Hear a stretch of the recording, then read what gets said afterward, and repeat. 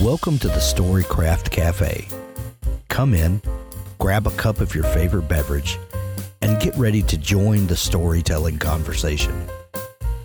Storycraft Cafe is brought to you by Dabble, the ultimate cloud-based fiction writing software. Here we're going to bring together storytellers from all walks to encourage and empower you to craft your best story. Welcome to the Storycraft Cafe podcast.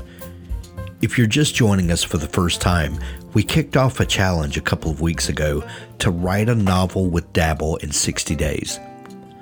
This challenge encompasses the yearly NaNoWriMo challenge while also adding a planning month to the mix. 5 writers are going through the process of developing an idea, making a fully formed plot and plan, then executing the writing of a first draft in 60 days. Last week, we talked about characters. We know that characters drive your story through their own accomplishments and the way they do, or sometimes do not, handle plot devices you throw their way. But what about where your story is set? Have you ever heard the term place as character? Well, in today's show, we talk all about it. Join us as we look at what makes a great setting and how you can use that setting to set your story apart from all the rest. Go to storycraft.cafe to join the challenge if you're not signed up already. We would love to have you. There's all kinds of events happening on YouTube, the live shows that we do on Wednesday evenings, or we're doing some live hangouts in the cafe where you can talk with other writers who are also going through the challenge. Join us, storycraft.cafe. We would love to have you. Now on to the show. Hey, everybody. It is world building night. Yay on the Write a Novel with Dabble in 60 Days writing challenge check-in, which it seems like we've kind of settled on Wednesday nights. I hope that works for everybody. It seems to be working. So, you know, we'll keep going with the flow until we're forced to do otherwise. But joining me tonight, Lauren Moore, Josh Hayes, Ian Garner, and Amy Hale will be popping in soon, I presume. I haven't heard otherwise from her, so we're out, and there she is. Let's add her to the stream. Hi, Amy. Hi. We just went live and was just adding everybody to the chat. So there's Amy Hale joining us now tonight. We're going to talk about world building, and I have a specific thing that I want to talk through with you guys that I've kind of come up in my writing because, you know, I'm actually taking this planning month and working on my plan and thinking about my story before the writing starts in earnest, which is new for me. And so you know, I have questions that have come up that I want to work through, and which has been a fantastic thing for me because it's forced me to think about my story and to come up with new things that I might not have come up with if I wouldn't have slowed down and given myself that time to think about it, which again, you know, is kind of new for me. I'm used to just kind of running off with where the story takes me. So anyway, Lauren, how are you this evening? I'm just going to go around the table here as it's appearing on my screen. How are you, ma'am? I'm doing great. I was editing all morning. Did make it to the gym with my brother, and he put me through my paces with this app that he's doing, and he goes at it. He's been doing it pretty madly, but we were pretty exhausted by the end of that. And then, you know, went to exhaust the brain with some editing real quick because I had babysitting in the afternoon. So kind of running from one thing to another. And now I'm ready to just kind of chill and relax with y'all and just have a good time tonight and talk about world building, making someone else work and not me. Yeah.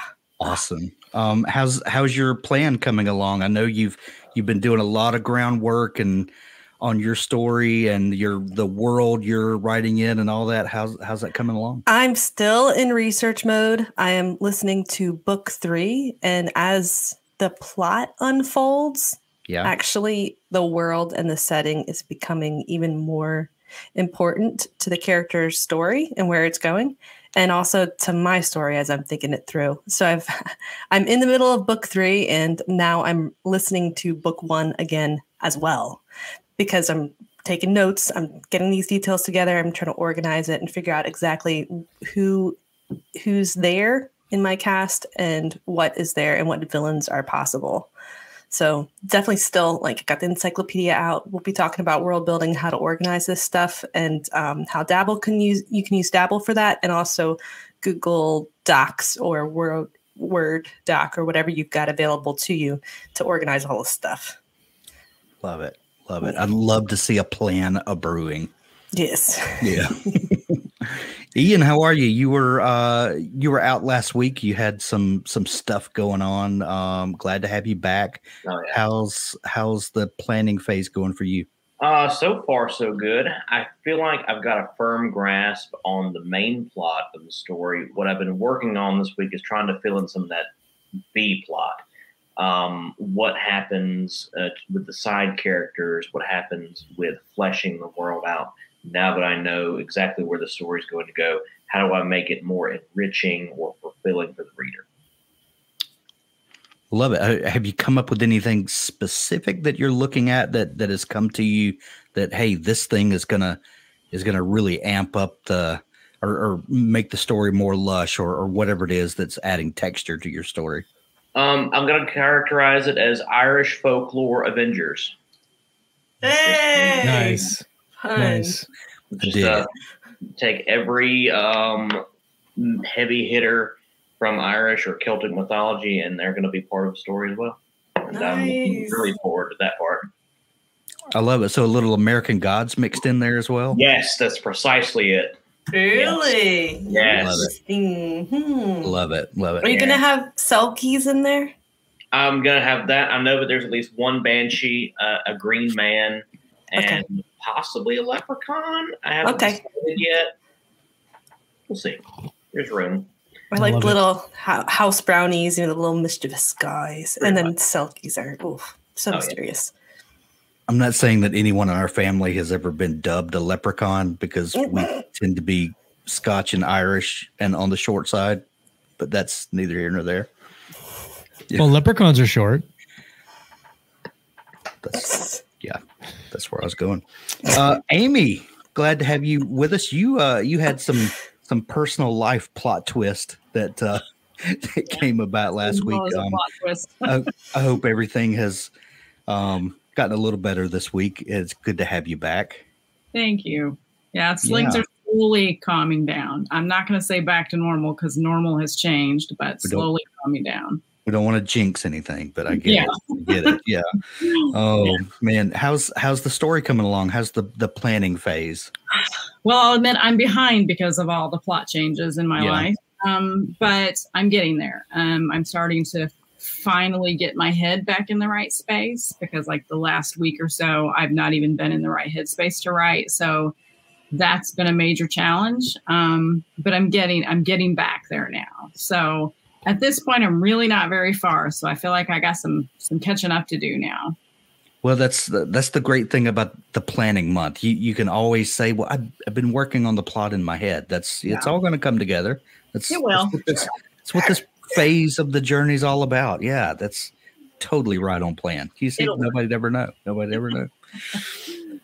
Joshua, glad to have you with us tonight. How's I know that you were working on book 2 in a series that you finished up book 1. You told us last week you had kind of put the bow on that and now cranking up the other one. What's going on? Yeah, it's funny.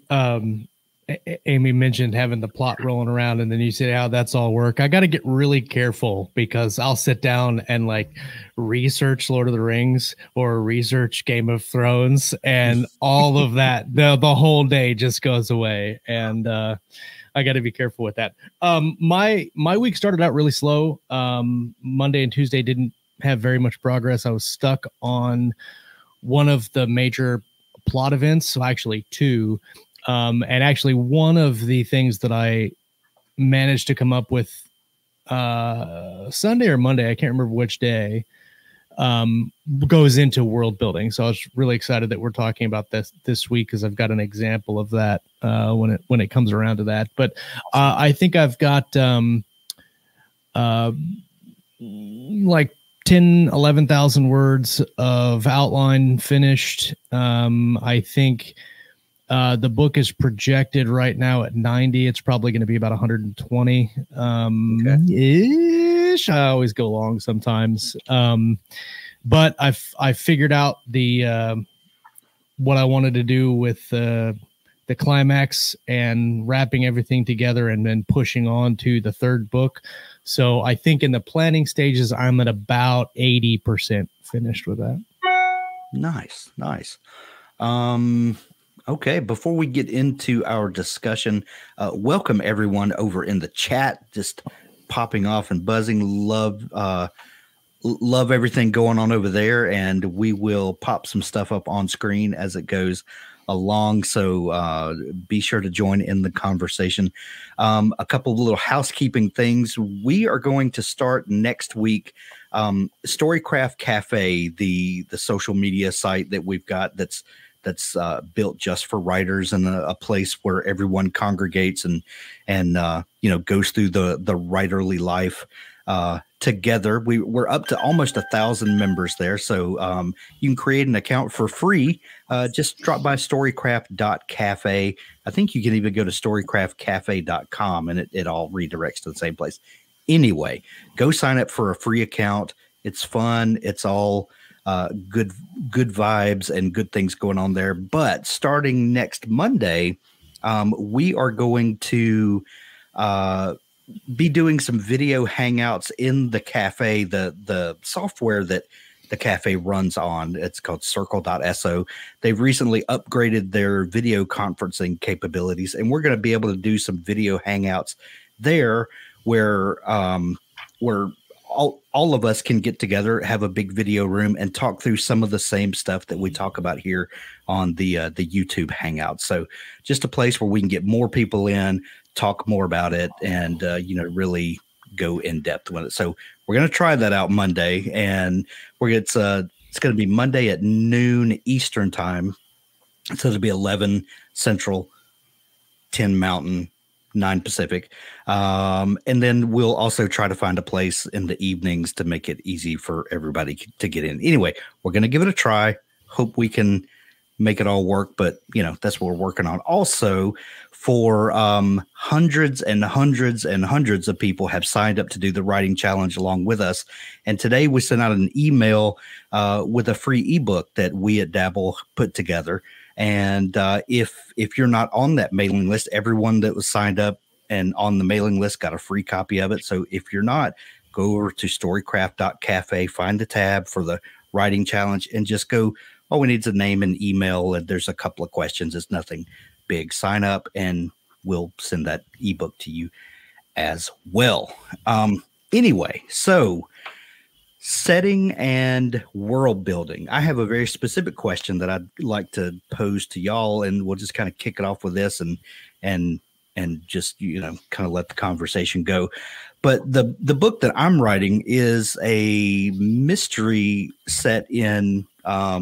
It's going to be set in the early to mid 90s, and there's some reasons why I said it then. Mostly because I wanted to avoid a lot of the technology that we have now. Because now so many plot problems are just solved because you can just pick up your cell phone and call for help, or you can search anything on the internet. The internet was a thing in the early 90s, but not nearly as prolific as it is now. So by setting it back a couple of decades, I resolved a lot of those issues that I just don't have to deal with them. Is that cheating? Yes, it is. And that's exactly why I'm doing it. But one question that I've been mulling over is I have a fictional town that I've created several books ago that I'd written, and I've set a lot of the stuff I've written in this fictional town, and there's nothing wrong with that. But I've been toying with the idea of setting the story I'm writing in a real town, and specifically the town that I live in.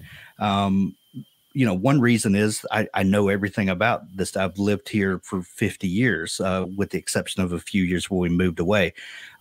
I know a lot of the ins and outs of it. Do y'all have if you're writing a book that's not science fiction or fantasy and you're not creating a world, what do you think about when you pick up a book and read it and it's about a real place versus, a made up town that's informed by real places or something? Do y'all have an opinion about that at all? I don't. It done well. It really can lead to interesting things, like, if you're curious about a set piece or whatever, you can go and usually see that. The books that I read that typically have this in them are the Gray Man books, and Mark Greaney will go to the places and take business trips and vacations or whatever you want to call it as a writer, and scout it out and plan his books loosely around the terrain. I think that you can use a regular town or a fictional one, but even if you use the regular town, you can still have some creative license with that. Like if you need a building that is not there, you can create that. And I think that some of those that leads credibility to your story as well, especially like for you're saying that you live there. So there's a lot of maybe little things that people might not know about the town that you could punch in there as kind of Easter egg type deals. Amy, what do you think? Have you've written some books that are anchored in present time or thereabouts? Does that matter to you if it's a real place or a made up place? I mean, not really. I'm good either way, as long as if it's a real place. I think you should try to get the details as correctly as possible, because people are going to call you on it if they live there. Right. But say with Havenwood Falls, our little town was based off of Telluride, Colorado. So we just kind of took the location and then we started changing the details and made it our own. And but it was the geography was based off of that. So we would when we would work on the Bible together, we'd go look and see, okay, what's the weather usually like in Telluride on December, or November or whatever, and then we would just make sure that it's consistent.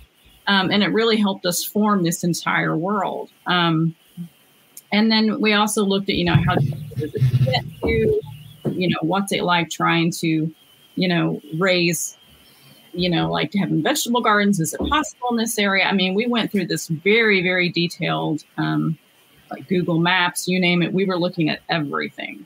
And I think it made it so real to the readers, even though it was fictional, that we had people saying, well, God, I wish I lived here. I want to live in Havenwood Falls. And we're like, yeah, we kind of do too now.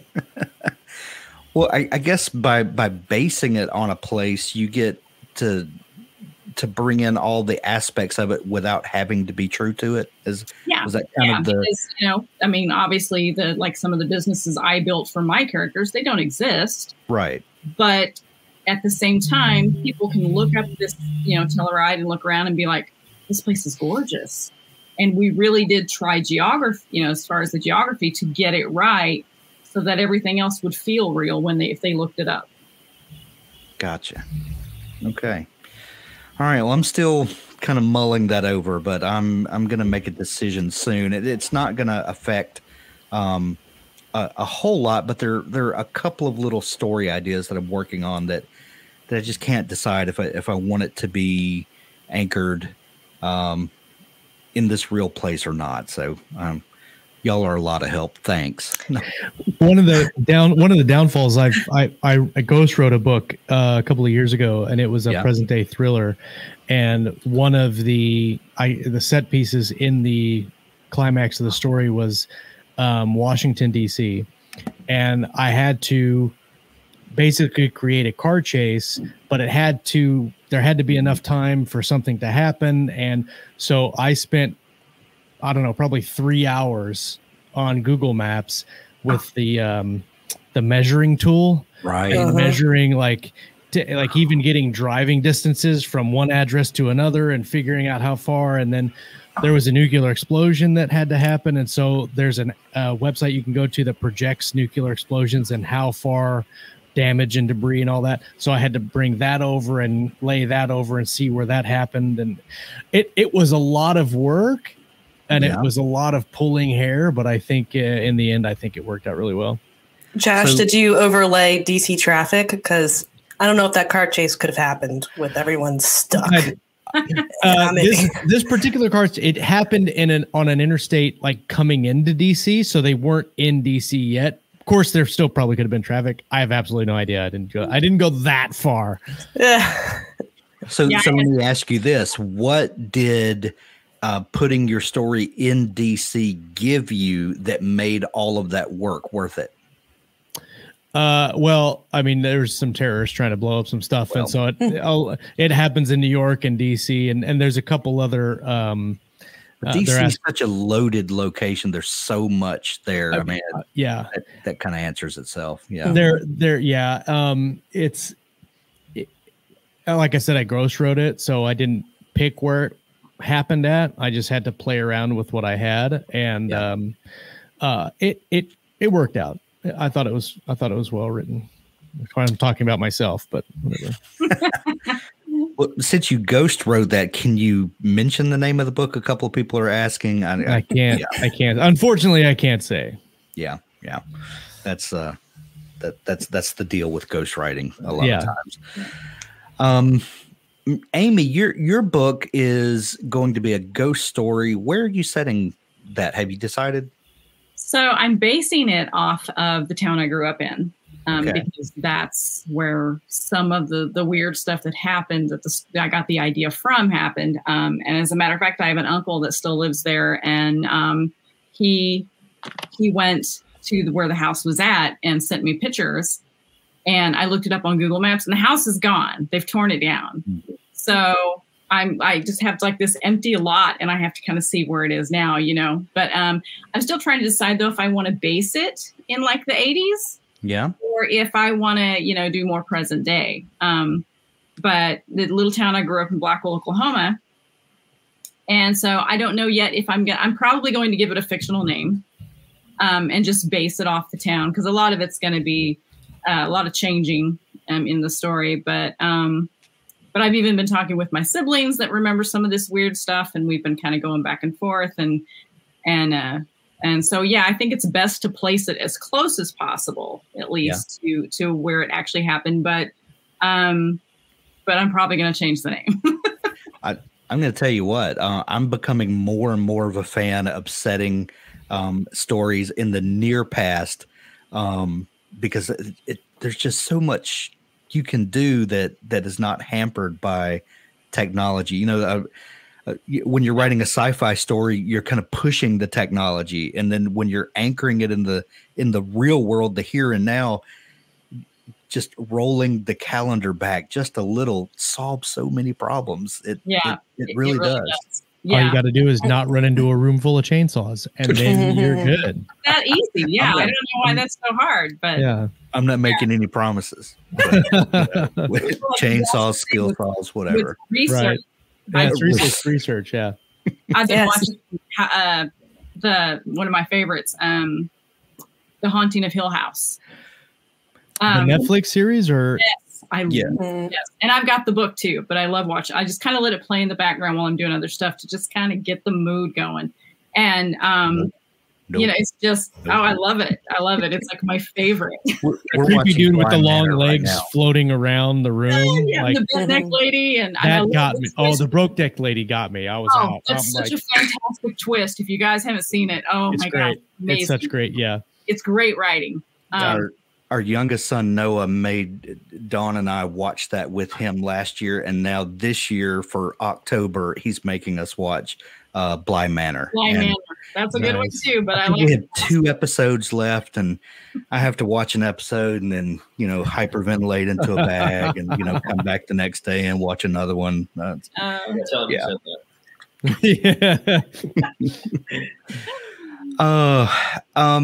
Ian, your story is going to be in Ireland, right? Is this going to be a historical story? Like what time frame are you thinking about? So I am calling it Ireland, but Ireland in name only, because I want all of the liberty and freedom without writing myself into a corner per se. Right. As you for think time if you write it period, far enough in history, then it doesn't matter. You know, it doesn't matter. You kind of like lose context. all pre-Roman occupation. Just I'm gonna have the Druids as the main force that lived there. Some Celtic tribes. St. Patrick died in the year 460 AD, so roughly around that time period. Okay. Real early, way back when. And I found that setting it there, I don't have to worry about mixing up, important historical figures. There's not much written record for back then, so I have this whole sandbox, or box of grass, I suppose, because it's Ireland, to play around in. And I'm really hyped about that because I love not having rules and just being able to do what I want to do. So will you refer to Patrick as Patrick or Maywin Suckett? I was considering Maywin, but because I'm marketing this toward like kids that I teach, I'll probably stick with Patrick or some derivative thereof. Yeah. Haven't really decided yet. Whatever's more accessible for the audience. Gotcha. Are you going to keep his time as a slave? Yes. That's going to be a driving force of the Act 1. In fact, it's going to open with stuff popping off. I'm probably going to open with a tavern because cliches are they're cliches for a reason. Yeah. But yeah, I'm going to. Never would have known you ran a D&D game if you wouldn't have mentioned the tavern.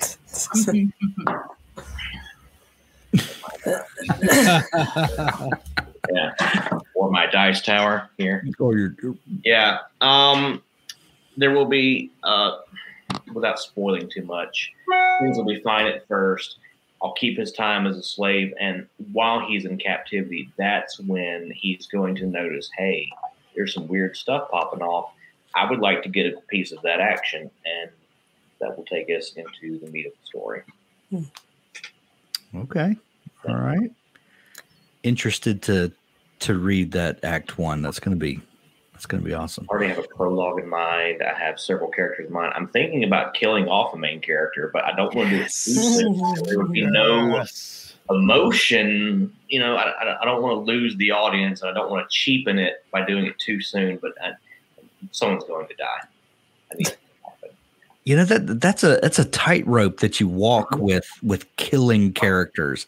Yes. Because is this going to have series potential? And if it has series potential, what do you take a series once you've killed off the main character? You've got to spin it, to the side somehow, or and this is one of the great tensions in storytelling is do your characters really or do they really experience jeopardy, or if your readers can't experience jeopardy through your characters, how do you maintain that tension while also leaving series potential, if that's right? It's that, and that's what I've been struggling with a lot the past couple of weeks. I know that there is going to be potential for book 2, possibly even book 3.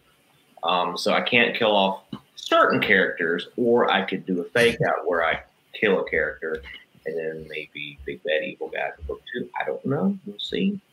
Well, Nick and Jason at Galaxy's Edge, famously killed off a very favorite character in one of their first books that they wrote. Mm-hmm. But that hasn't stopped them from writing lots of prequels, which are awesome. And they're still right now, they're in progress of writing more. I'm editing one that's ongoing.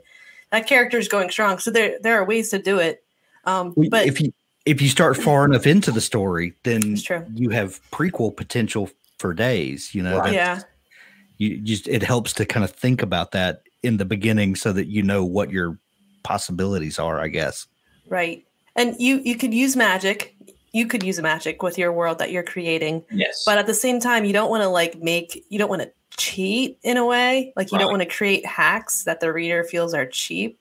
Mm-hmm. They have to have some kind of reward in the plot, some kind of twist that makes it feel like they didn't get that you didn't cheat and like cut corners or something. Yeah. And then, to create that tension, readers have to actually believe that someone could die or else it's fake. On the other hand, they mentioned George R.R. Martin, right? And that's one of the reasons why he killed off so many characters is because he wanted to have actual tension in his plot. Right. But me as a reader, I felt like I can't get emotionally invested in any of these characters if they might die off or turn evil soon, right? So it's like, what's the point in getting so like connected with them if I'm just going to get burned? I've been burned so many times, I don't want to get burned at all. So I ended up like Wikipediaing the plot of like after book 4. I just read the summaries. My wife and I were discussing that the other night because I've seen all of Game of Thrones and she has not, and she's like, "Why should I? I know that certain characters are going to die, so why should I get invested?" I'm like, "Okay, but that's a good point. I don't have a good rebuttal for you. Just watch it." My wife came to Game of Thrones late, and I think I was watching season 6 at the time, and she saw the dragon lady, and she was like, "I want to watch this show." And so then we get all the way up to the episode of the Red Wedding, and she turns to me and she says, "I really like Robb. He's my favorite character. I love him. I think he is the best character of this whole show." Literally the same episode as the Red Wedding. And I'm just sitting there like, oh, man. Okay. That's rough. And then after that episode happened, she wouldn't watch Game of Thrones for like a week. She was like, "Nope, I'm not touching it." No, I don't blame her at all. Yeah. Oh man. Fred Looney has a question that I popped up on the screen. By using a real location, are you worried about creating a character who too closely matches a real person who runs the local tavern? No, but the place where I'm thinking about setting this has a very tumultuous political history. Let's just put it that way. Over the last 40 to 50 years. And if you set it there, you can use some of that if you're careful with it. But this is another thing when you're talking about world building, the politics of your world or how people interact with one another, and some of the fallout from that, it will affect your story and how your characters interact with the world. But is that something that you want to deal with? If you make a fictional town, you can wash away all of that history and not have to deal with it. So that's kind of one of the things I'm working through right now. Do I want to have the potential for that history to be there or not? And I'm trying to weigh out whether there are benefits to that or if that's just full of landmines that I just would rather step over. If you have a real town, though, or you can create land, you can use landmarks as part of your plot that can give the reader opportunity to start predicting what might happen, what choices characters might make, and then get the fun of seeing if their predictions are true. Like DC and Marvel use New York City a lot. Yeah. And part of it is because some of the locations are so iconic. Right. And, you're watching, even if a movie play out around the Statue of Liberty or something, and people can start guessing what's going to happen in the future and then seeing if their guesses pan out, or seeing places that they've recognized that they know before. And they're like, I knew that wouldn't work because of, the Statue of Liberty is made out of this kind of metal, not that, or that place is just too small for such a thing to pan out or for that plan to work, or something about Central Park that is key to the plot afoot.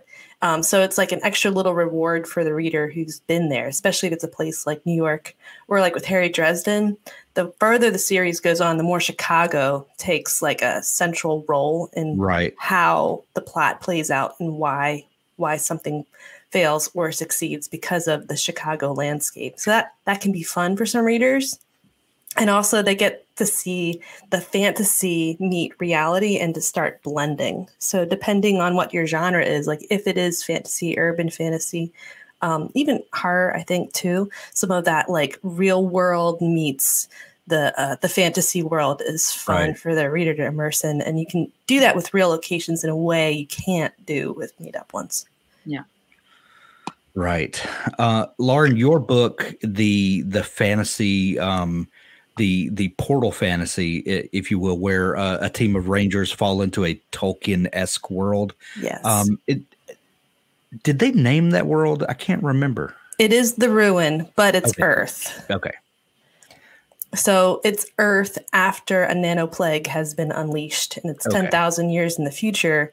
So it does have some of that like overlap of the real world meets fantasy, because we're in France, we're in Italy, we're in Germany. It's just the world has been ruined by this nanoplague that's kind of introduced like D&D type elements into the plot. So the recognizable. Wheel of Time. I have not read The Wheel of Time. Okay. This side Is tangent, but is this that- will be fun. Josh, Josh, and Steve Bowyer started a podcast that I think we got Horrible. 3 episodes or something. 3 where episodes. We were Tried. going to read through the entire Wheel of Time and then talk about it, and we realized really quickly this was not something that we wanted to torture ourselves with. We got a But crap ton of listens though. Nice. Oh, we made a lot of people mad by just saying I don't know that this is something I want to invest in for 13 books. Yeah. As one of my main things that I'm doing right now. But one thing that we learned pretty quickly was that the world of Wheel of Time is our world after some things happen. Didn't we? I have absolutely no idea. I don't remember. I read the first book and then forgot it. Checked out. Yeah. Checked out. Shannara is our world after a lot of stuff goes down. Yeah. Well, and Jerry Brooks also. Shannara is yeah, I was our going to world. mention that one is our world.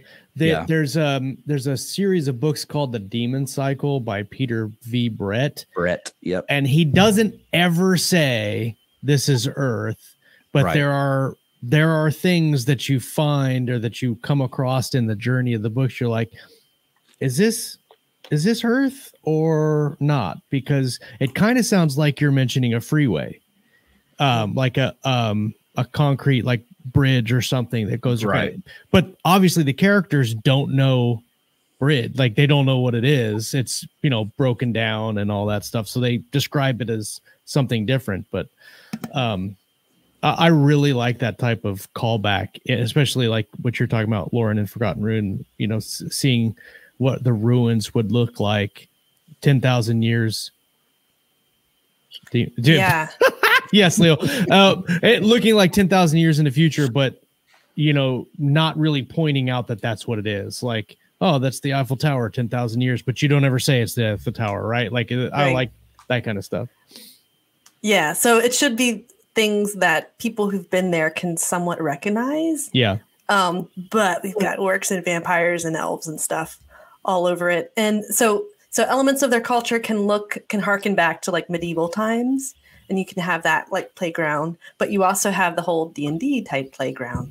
Right. So I can bring in fairy tale type elements. And there's actually some suggestions that there's beings from outside of Earth and outside of the D&D type world. So there's maybe other worlds that can be explored too. Nice.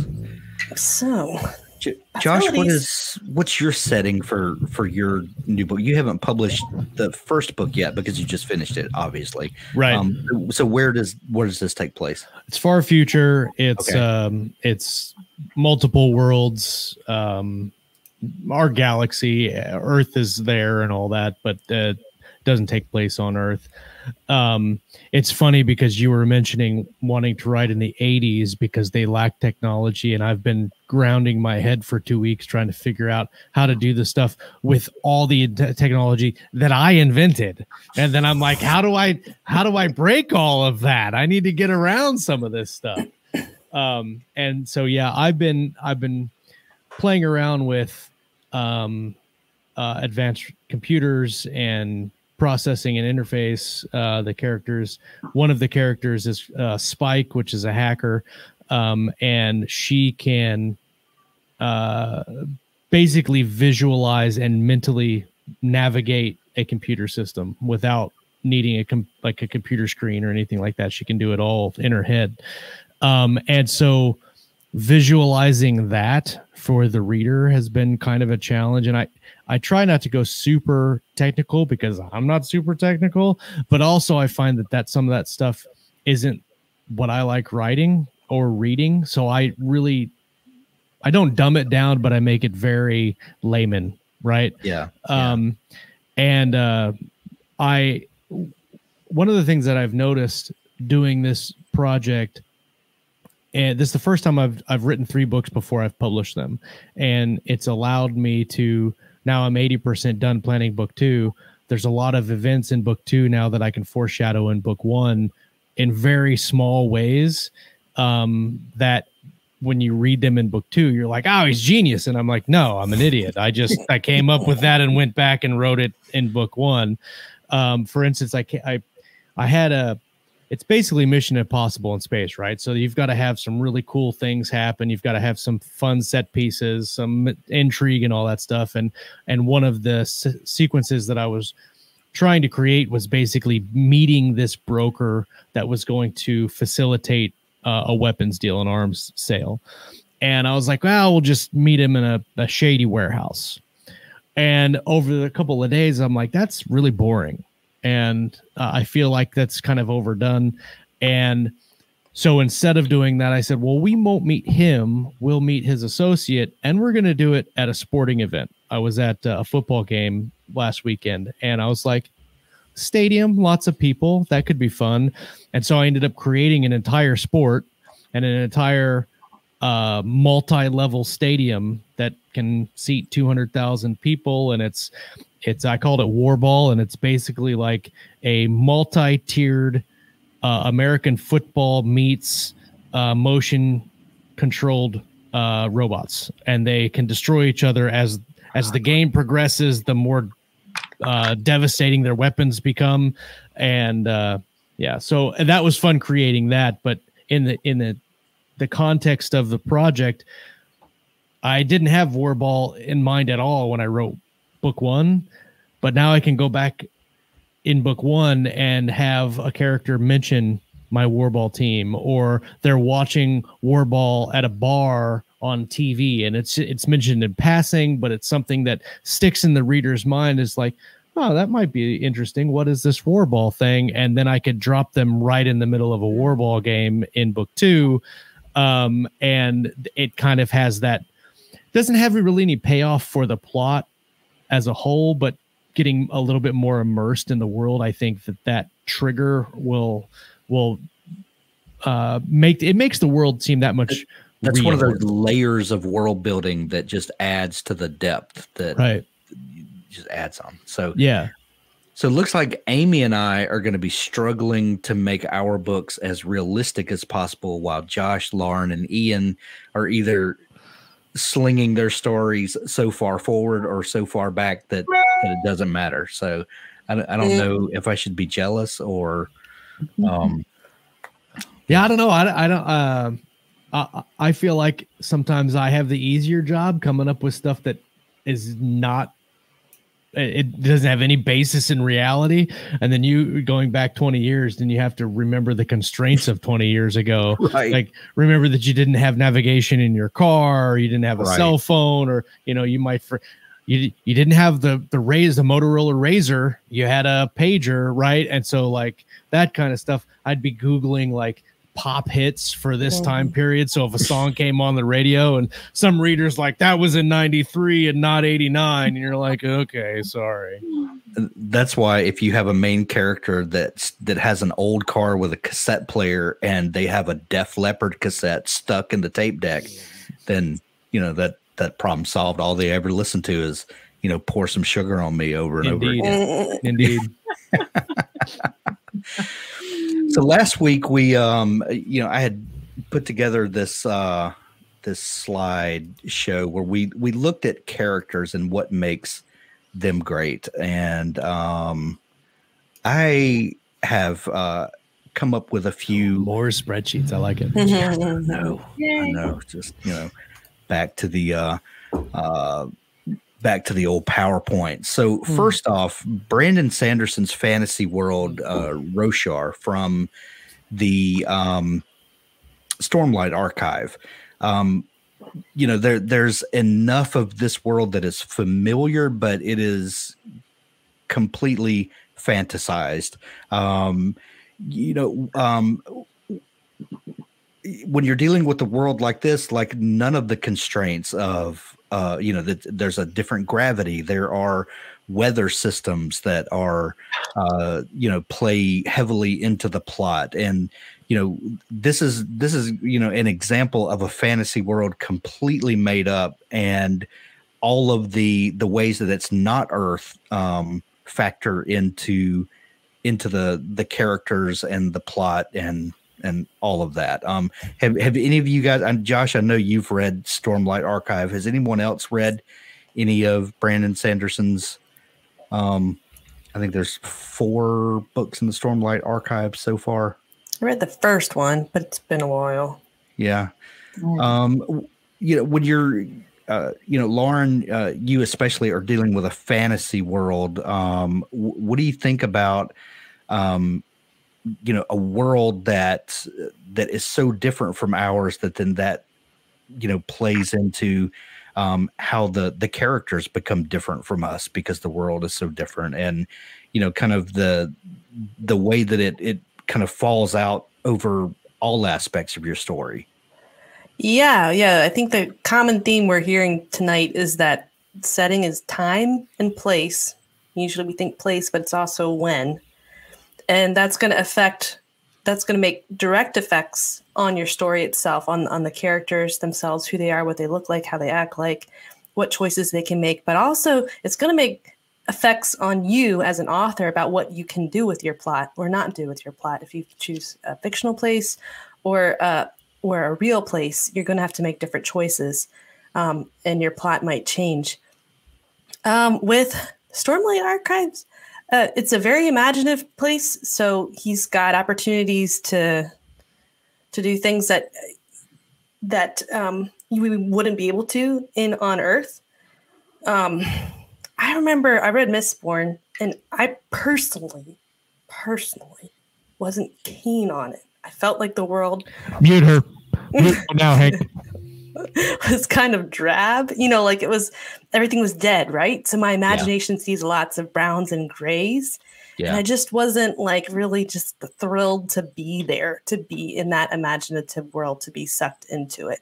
But I was like, no, I'm reading this. So I really had to kind of force myself to read a fantasy novel. And that's not why I read fantasy. I read fantasy to get sucked up in it.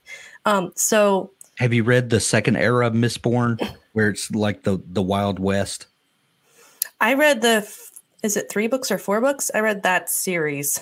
If there was another series after it, I haven't read that. Yes, there's another era. Yeah, the 4th book is coming out this fall, I think. I am very willing to be reconvinced and to take another look. And side note, Mistborn is not set on Roshar, just FYI. Right. Yes, it's not. And Stormlight Archives did not give me those vibes at all. It was very, very colorful, lots of different cultures and stuff. Lots to fascinate me and capture my attention. I think life stopped me from reading book 2, not the series itself. So yeah, with an imaginative place, you have the opportunity, but make something cool and make something fun. Yeah. All right, Hank, really quickly before you go to the next slide, fun fact about the Roshar map that people might not know is it's taken almost directly from the Julius set, which is a fractal pattern. And I've got it pulled up if I can share my screen and show. It's a mathematical pattern that they put into visual, and it is pretty neat. Hold on, let me I can't share because you're sharing. Oh, do I? I'm sorry. Hold on. No, here we go. I got it. Let's see. Okay. Okay. There we go. So that is the Julius set pattern. Oh, wow. And then that is Roshar. Obviously, he had to take some creative license with some of the places, but that is a screen grab of the fractal pattern, because the fractal pattern is a 3-dimensional pattern. You can look up the video on YouTube and see how they move it around. But he took that fragment of the Julia set, and that's what he designed Roshar after. Okay, that's awesome. I didn't know that at all. That's Cool. that is amazing. I don't read Stormlight Archives at all. I'm not a huge nerd super fan, I promise. But I am there. Oh, that's amazing. I'm making a note now. I'm gonna have to dig that up in a little bit. Okay. All right. Here's something we're all familiar with. Hogwarts. Hogwarts is an interesting an interesting setting because unlike Portal fantasy, which we talked about earlier, where a character is in the real world and then gets sucked into another world, a fantasy world, but they're from our world. Hogwarts is a fantastical place, but the people bring the magic to there. Like it's a place full of magic, but it's only full of magic because the people bring the magic with them, if that makes sense. So it's a magical place, but it's not. I wouldn't classify it the same way as a Portal fantasy, for instance, like Narnia, where you go through the wardrobe and then you're in a different place. What do you guys think about Hogwarts? What is it that makes this such a great setting? Well, it's a great example of urban fantasy, right? Where the fantasy elements are in our world. So there's so much crossover and mingling, particularly when he's back at home in London. There is a little tiny element of the Portal fantasy in that he goes through the train station. True. But the world itself is on Earth. So all of that crossover and mingling is fun to be a part of. Right.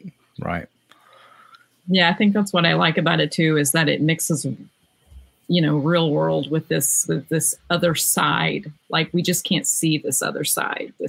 It's hidden to the normal person, and I love that because you can think, you just look around you and think, what things can't I not see that are there? What things are happening right now that I don't notice? I mean, even if it's just insects and their entire. If you think about insects and their entire, environment and everything that they do that we never notice. And I just think about things like that. That's something that I think about with Hogwarts is like, it's so much happening and no one knows it's happening because they're not a part of that. Right. Ian, you look like you have an opinion. It's interesting to me because this is set in rural Scotland. Why is NORAD not aware of Hogwarts on the map? Why is no one monitoring that? This is like 100%. Major problem that is just waiting to spill out. So I think Hogwarts is a testament to the power of Rowling's magic system.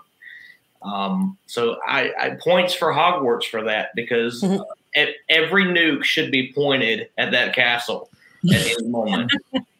So, well, and there's something to be said about nostalgia too, right? Like everybody knows what it's like to go to grade school, and everybody wanted to have their school, like they wanted to do cool things in their school, and seeing floating candles and magical creatures and ghosts, and being able to knock your teachers down with a spell or even turn your classmates into different things. Like that's all like just like real fantasy for a lot of people, and to be able to experience that in the books. And I think the movies did a phenomenal job presenting that as well. That kind of nostalgia will just pull readers in, and it's true, obviously. Absolutely. All right, let's see. I can't remember what I put on these slides. So Speed Witch, the actual Portal fantasy. I did include it. I couldn't remember. So Narnia is a place that you go through the wardrobe, and I don't know if C.S. Lewis, I'm trying to remember if he ever defined where Narnia is. I don't think so. I think it just was on the other side of the wardrobe, and it's this magical place that's why is it, do you think, that fantasy worlds are always set in the distant past where there's almost no technology. Why do you think that fantasy worlds, why we like to latch on to those time periods and the level of technology and that sort of thing? What's the draw of that, do you think? I think it has a lot to do with World War One, how technology shifted so far forward so fast that we have this generational trauma where people are looking back to ye olden times where things seemed better because not as many bad things could happen so quickly. Mm. Well, I think that was definitely a motivating force for Tolkien. Yes. You know, I mean, if you read Lord of the Rings in that light, knowing that most of that was dreamed up while he was in a trench in World War One, that makes a lot of sense. Yeah. And the ring wraiths were like clouds of black smoke from cannon fire or something. He's like, yeah, this is definitely going in a book because this is in my nightmares every night. Yeah. Right. Well, Portal fiction is old.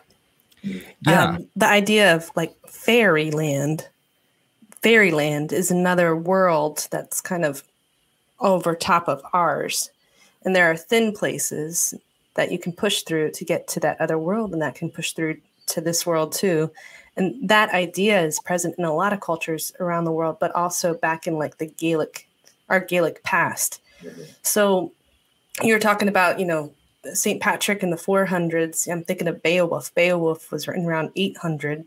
Mm-hmm. And just in that world, that's set in what we think of the medieval, it's not the medieval, but we think of that in the olden days. And even then, there's this crossover where monsters can be in our world that are also somehow related to our human lineage too. Grendel's past goes back to Cain. So there's this crossover between our world and theirs. But why do we kind of culturally have so many of these fantasy stories set in like medieval times? I don't know. I'm not sure. It's fun to look at, but there are other times that you can consider. But I don't know, swords, dragons, it's just so cool. I think there's obviously it's fantasy for a reason, but you want to put your characters up against dragons. Doing that in modern times is cool, but then you just call in an F-18 and blow them out of the sky. Like dragons become less of an issue now than they were back when you just had a bow and arrow. You mentioned the fairyland and the kind of the thin border between worlds. Servants of War that just came out a couple of months back by Larry Correia and Steve Diamond. Their fantasy is set in about a World War I time, but it's not on Earth, and they explain kind of some of that. But they mention that there's a thin border in places where fairies and werewolves and all that stuff, all the creatures that we would experience on Earth as mystical beings, come from other planets through these thins, and then the humans go through the thins and get on the other planets. And it's very interesting to see the different, because it's not technically fantasy, even though there's magic and different races and creatures, but it's set in World War I type with trench warfare and all that stuff. Very good book. I think there's a real interest in portal fantasies right now. There's where people from our modern era fall into these old stories and these old settings, and I think there's a lot of interest in that right now. So I'm intrigued to see what kind of comes out of that. Let's move on to the next one, The Expanse by James S.A. Corey. Josh, this is kind of in line with what you're doing. Well, kind of. It's humans from Earth, but in the future where we have left the planet and are colonizing the solar system, and so a lot of this book takes place on space stations and different colonies that have sprung up. And what you find are interesting things that anytime you get a group of people together, you got to figure out how these people are going to work and live together. And that causes all sorts of political strife and you know, just how do we behave toward one another? And that's one thing that I think that world building gives opportunities is what are we going to do to see how this affects how human interaction is going to work out. This is has anyone read the Expanse series or watched the Amazon Prime series? I've read the first 5 books. I think there's 9 or 10 total. I've read the first 5 and I've watched the whole series. I liked it. I liked the TV show a lot more than the books because they condensed a lot of the stuff down from the books and it was good, but it was actually better condensed. Yeah. There were some things obviously the TV show did differently than the books. I thought that it's funny. A lot of people mention the Expanse and they'll mention the science or the hard science aspect of it. And yeah. I mean, yes, on a relative scale, you could say that it was hard sci-fi, but it's definitely more space opera than not, because there's a lot of things that happen in the story that have absolutely no basis in physics or reality at all. And in my opinion, when you talk about hard sci-fi, that stuff gets thrown out the window and you've only got to do what is scientifically possible. But I digress. The setting, phenomenal. In the book and in the show, they did a very good job showing space life, and it wasn't pretty. In some places it was rough. Some places people had it better than others, but it was always very dangerous. And I think a lot of people forget that about space, that it is just out to kill you everywhere you go. And I thought that show got it well and it works because it does, Josh. Absolutely right. If you can't make it happen, it's a quantum field or something that you can do. Right. I thought the setting was fantastic. The characters were fun. The ship was an amazing set piece. And they took it to different places every season. And I think that if you're going to explore settings in that environment, explore all of them that you can. That's my opinion.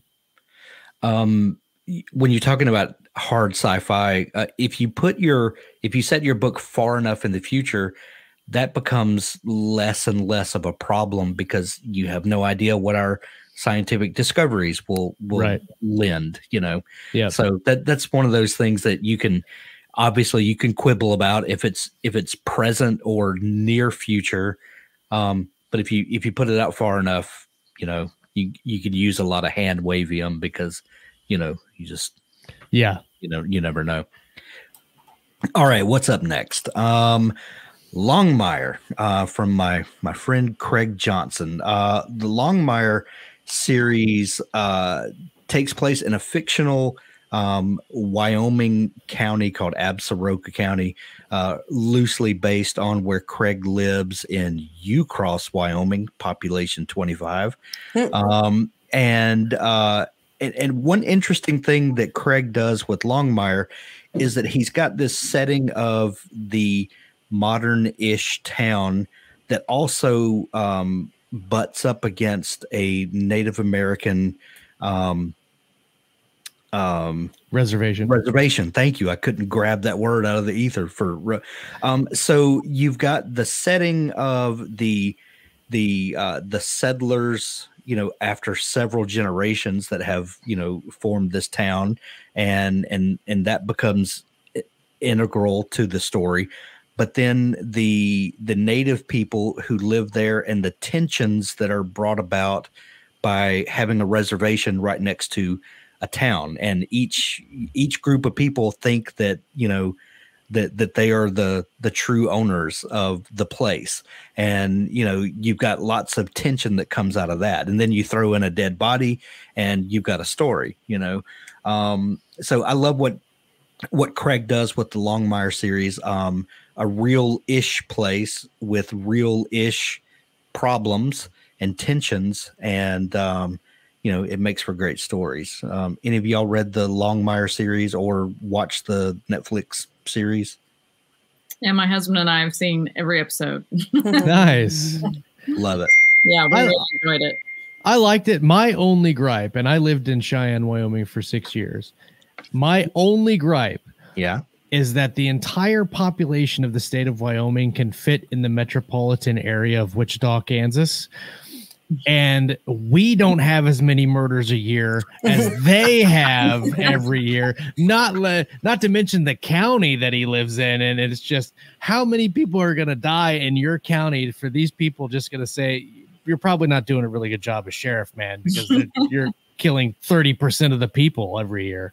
Well, you know, we lost Angela Lansbury this past week, I think it was, and you know her TV show, Murder She Wrote. You know, this little bitty town in Maine, and she trips over dead bodies every time you turn around. Mm-hmm. How many seasons of that show did they do? Where she's got a stack of bodies 600 deep.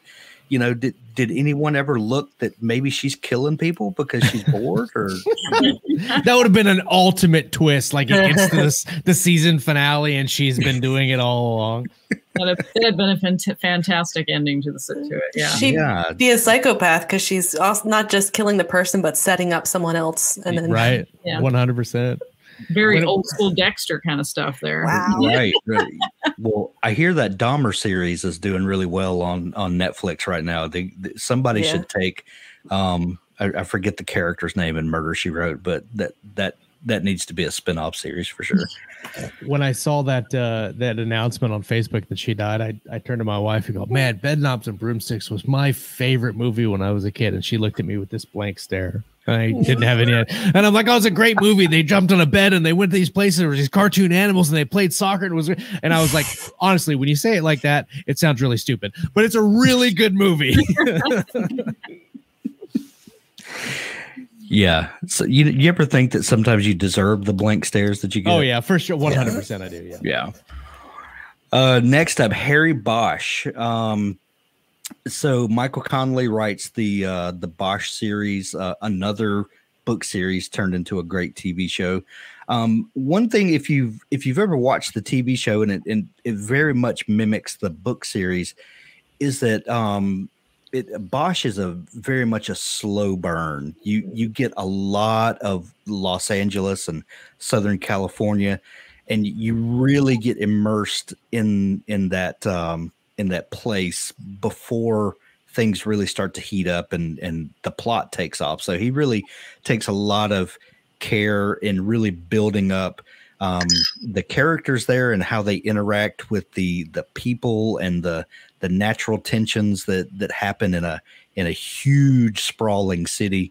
Bosch is really well done and is a great example of a place that's anchored in a real place and highlights the real plot that comes out of having 9 million people in this one geographic region. Anybody familiar with the Bosch series? I loved Harry Bosch. I watched the series. I know Ian looks like he's waving and he watched it too. I don't want to take up all the airtime. I feel like I have already, but I love the series. I love the settings. I've read a couple of the books, and he always makes a point to make the city a character in the book, and I think that's vital, especially if you're doing something like that. If you want to capture the city, to make it a character in your book, and I thought he did a really good job with that in the books, but also in the TV show. Yeah, didn't read that, but did read Jurassic Park, and there's an example of the setting being the villain.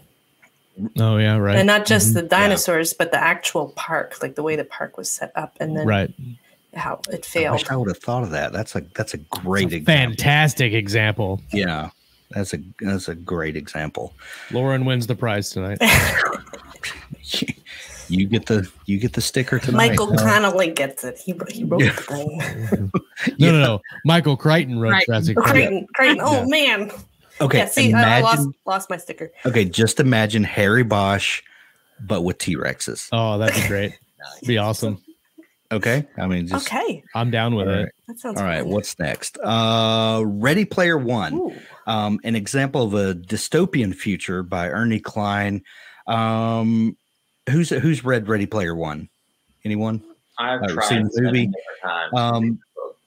Ready Player One is 10 years in the future or 10 to 20 years. I think it's 10 to 20. I don't know if it ever actually comes out and says what the actual date was. Yeah, there were some clues, but I think you're right. I don't know that he ever nails that exactly when it is, but a dystopian future with but he also manages to keep a hopeful tone throughout, which is very difficult to do in a dystopia.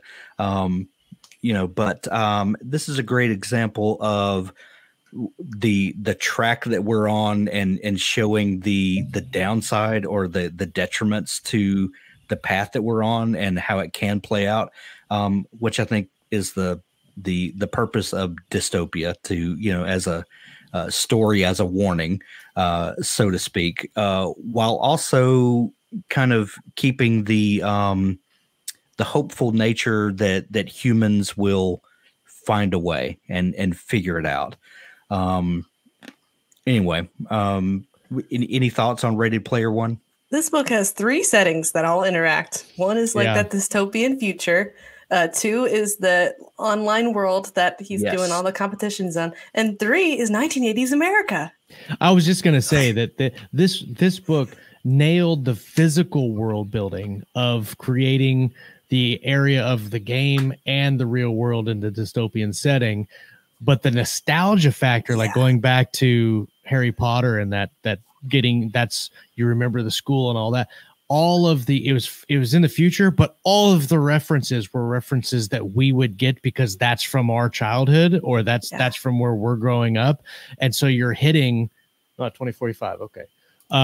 So you're hitting multiple fronts, and because the physical setting was so good and the nostalgia world building was so great, combining the two really, really made this book really, really good. I didn't like the second book very much. I thought he tried a little too hard on Armada. Ready Player One is fantastic, though. Yeah. I wholeheartedly agree. And yeah, Lauren, you're absolutely right. There's 3 settings to this book, and he absolutely nailed all of them. So if nothing else, this book should be used as a text for how to do immersive storytelling in an alternate reality, for sure. Yeah. One more. Let's see. Outlander. This is Outlander is interesting because it's a book that initially takes place in the past, in just as World War II is ending or has ended. So 1945, 1946, I forget exactly what the years, but it's right after the end of World War II. And then she time travels back, is it 200 years into the past to Scotland.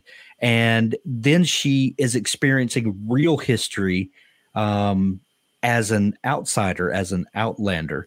So there's a lot going on there, but the world building is she's very true to not only the history of the 1940s, but also the 1700s in Scotland. And so a lot of interesting things going on there. And then, she knows about the future and, and the ultimate kind of how history is going to play out for the people that she's, fallen there amongst. And then, she holds the knowledge, and then, how do you get that across to the people? So lots of stuff going on there, but she absolutely nails the feeling of 1700s Scotland and really does a tremendous job of it. Anybody familiar with Outlander? Yeah, I actually, I had an opportunity to meet Diana and hear her speak several years ago. And she was talking about her I believe she was a history professor when she started writing this, if I remember correctly. So she used a lot of the knowledge she already had when she started the series. And she talked a lot about just all the research and all the people that she consulted with as she put the story together. It was really, really interesting, but I really like the time travel trope. I think it's a lot of fun because you can do a lot with it, putting someone in a completely different environment and seeing how they react. Right. I had Diana on Author Stories several years ago, and one thing that she told me that completely blew my mind was that she writes her books completely out of order, just as scenes come to her. She writes a scene and then pieces them all together after the fact. That would make me an anxiety ball. I don't know how that works. I mean, it obviously works for her, but that would send me to a mental institution, I think. Time travel, it fits though, because she's jumping around in time travel, it fits, except that her characters can't just jump through time willy-nilly. They land in time and have to be there. So there, yeah. Time travel, you have to decide pretty early on what you're going to do about time continuum question, right? Like, can she change the past for the present? Like, you have to decide whether you can do that or not, just like Back to the Future had to decide. That's a big choice you have to make. Just like with science fiction, you have to decide, what am I going to do with faster than light travel? How am I going to work that out? It's like one of the first questions you have to answer before you can answer anything else. Hand-wavium. You can do that with time too. It's true. I want to write a Robin Hood time travel story where you have this like GTA Grand Theft Auto protagonist who stumbles through time, and he actually takes up the mantle of Robin Hood. The problem is that I'm not smart enough to write. Once I figure out how that's going to work, I'd love to try my hand at that next. Well, I need to see how that turns out. Yeah, we'll see. I just need Robin Hood to just come in with a 50 cal and just start smoking. I don't know how to make that happen, but it's a bucket list thing. I mean, even if he went with a 6-shooter and some extra rounds, he'd be above. Better. Yeah. True. I just want to put some C4 in the middle of like Sherwood Forest, see what happens. Put some plastic explosions on a carriage. And everyone's like, how did you do that? I don't know. I don't know, but the Sheriff of Nottingham is nothing against some flashbangs. True. Yeah. Well, guys, that's going to wrap up our discussion on world building tonight. Is Wednesday night working for everybody? Works for me. Seem to be a neutral time for everybody. Okay. Well, we will do this again next week, and I haven't decided on a topic yet. Is there a topic that anyone wants to hone in on for next week's discussion? I'll ponder. Okay. And think about it. Yeah. You guys think about it and let me know, and we'll nail it down for next week. But anyway, thanks for joining us, everybody. And if you haven't registered yet for the writing challenge, go over to storycraft.cafe. Still plenty of time to get in. We're going to start writing in earnest very soon, and we'd love to have you along. Lauren, Josh, Ian, Amy, thanks as always. Have a good night. See you, bud. See you guys. That's our episode for today. There's so much more to come as we talk to authors about the craft of writing, but also the business of publishing. Be sure to subscribe to the Storycraft Cafe podcast in your favorite podcast app so that you never miss an episode. The Storycraft Cafe is made possible by Dabble. Writing a book is challenging. Your writing tool should not be. Dabble is an easy-to-use online writing tool packed with helpful features that allow beginning novelists and published authors to create amazing stories. Visit us at dabblewriter.com and start your free trial today. Thanks for listening.